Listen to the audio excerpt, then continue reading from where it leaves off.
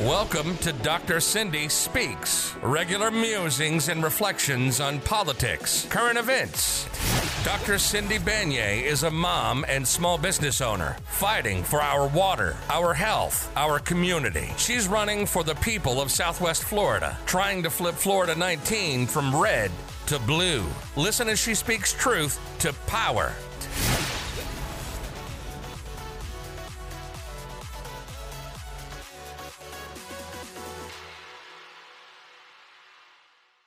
Hello, everybody. This is Dr. Cindy Banyai for Dr. Cindy Speaks and the Daily Diatribe for December 12th, 2022. This is being recorded at 4:27 p.m. So it is a slow start to the news week, which is a good thing in general. We had a few things going on. One that was near and dear to my heart this weekend, we had the Detroit Lions beat a 10-2 team. And in fact, the odds in Vegas were in their favor and things worked out. So it's really happy after having been a Lions fan through even the brown bag years. And it looked like this year was going to be another one to see my favorite football team have a victorious day. So congratulations to the almost 500 Detroit Lions. Also, we see around Southwest Florida and other places in the United States, we see gas prices going down. Many folks are starting to look around. And of course, the Republicans are immediately congratulating Joe Biden. Oh my gosh, I'm so kidding because, of course, they don't care when things are going well. They'll just blame Joe Biden when the gas prices are going high. And of course, gas prices are not under the control of the president in any way, shape, or form. But anyway, one of the reasons why gas prices are going down around the country has to do with the uptick in US based refineries out on the West Coast. Some of the problems that were slowing down production earlier this year have been fixed and the flow is going. Additionally, the price for a barrel of crude oil is down well under $100 and it's hovering at various market prices, but right around $74 to $75 per barrel. So this is going to make it overall affordable around the world. So those of you who use gas as a metric of all things economic should feel pretty good about the economy. Or if you're just going to be a contrarian Republican asshole, you're just going to keep talking shit. But anyway, also speaking of people who are extremely good at talking shit, Elon Musk has been all over spreading shit on Twitter, which is what he seems to be doing best these days.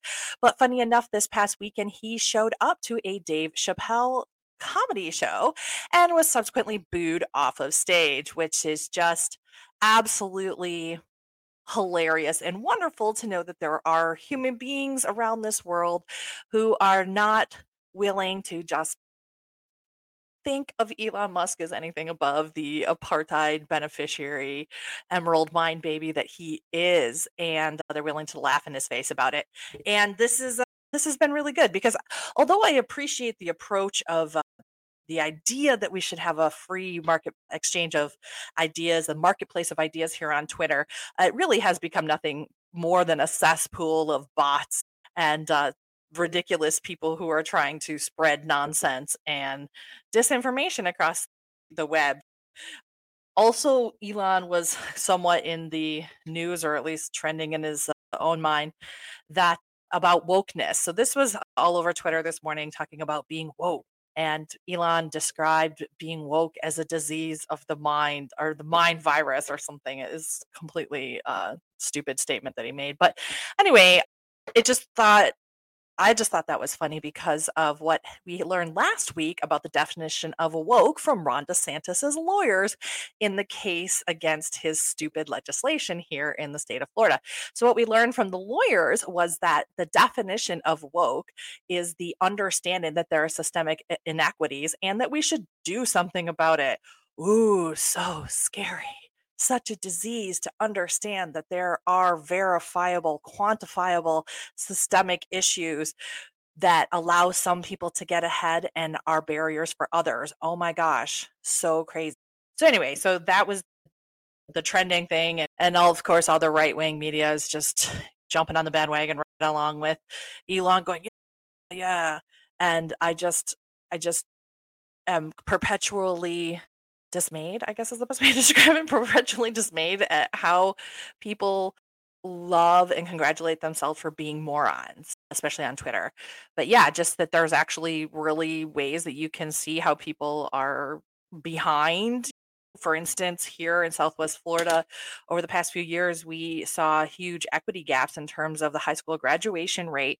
The Black students were graduating 20% less than the white students, and Hispanic students were 10% less than the white students. So that was an example of a demonstrable equity gap that we had in high school graduation rates. And it just goes on and on from there. And everything from income to wealth to job opportunities to education spaces to CEO spaces to pay equity to hospital treatments and care and birth, fatalities. None. If you are somebody who does not believe in systemic inequities, then you are actually the one who has a disease of the mind.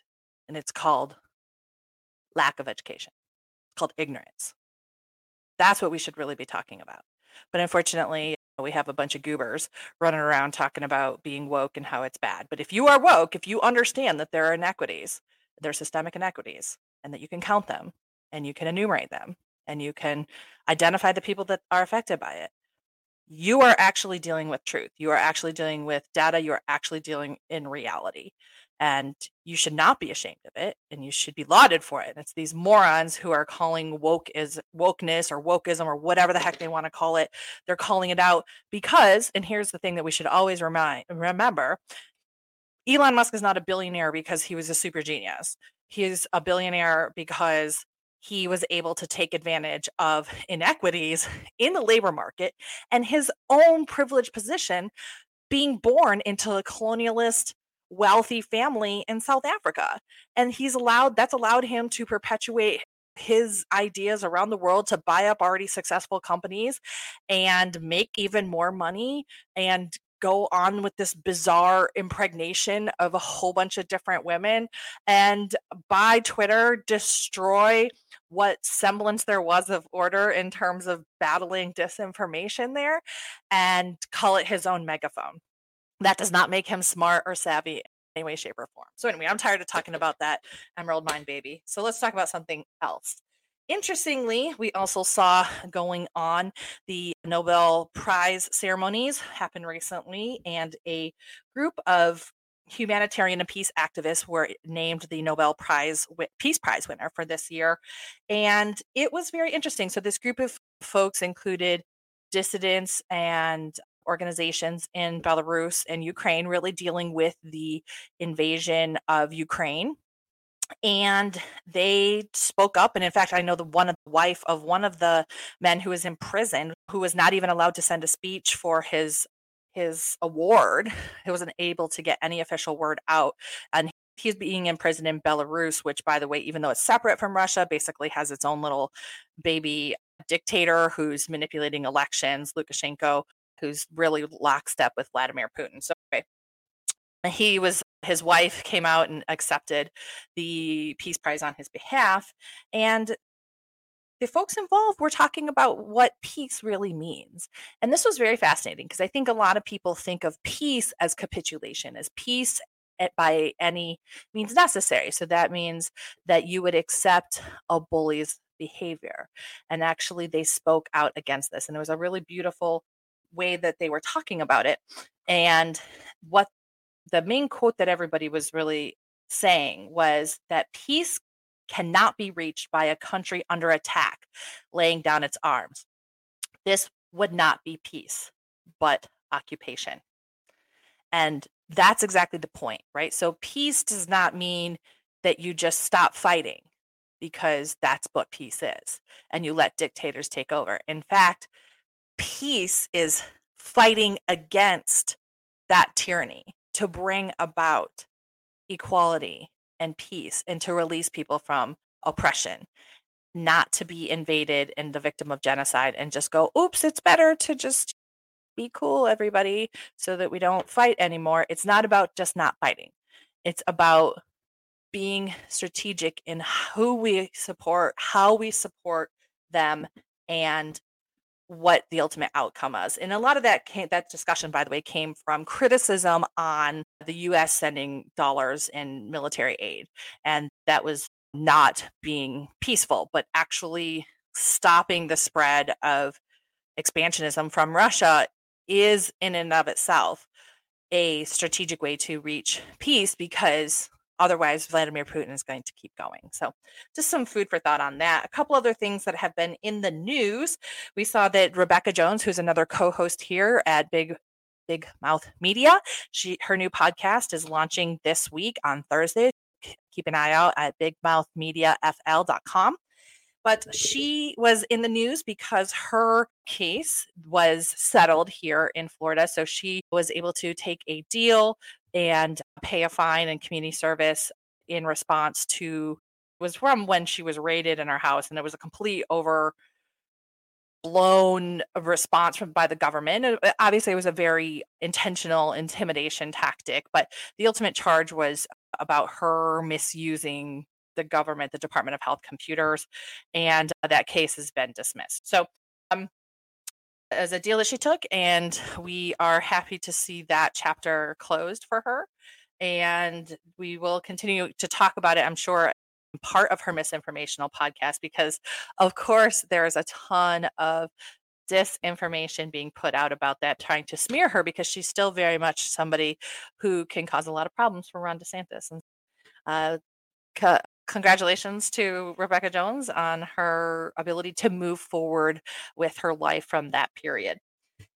The last thing I want to talk about today was the splashdown of the Orion capsule. So we saw that over this weekend off the coast of California.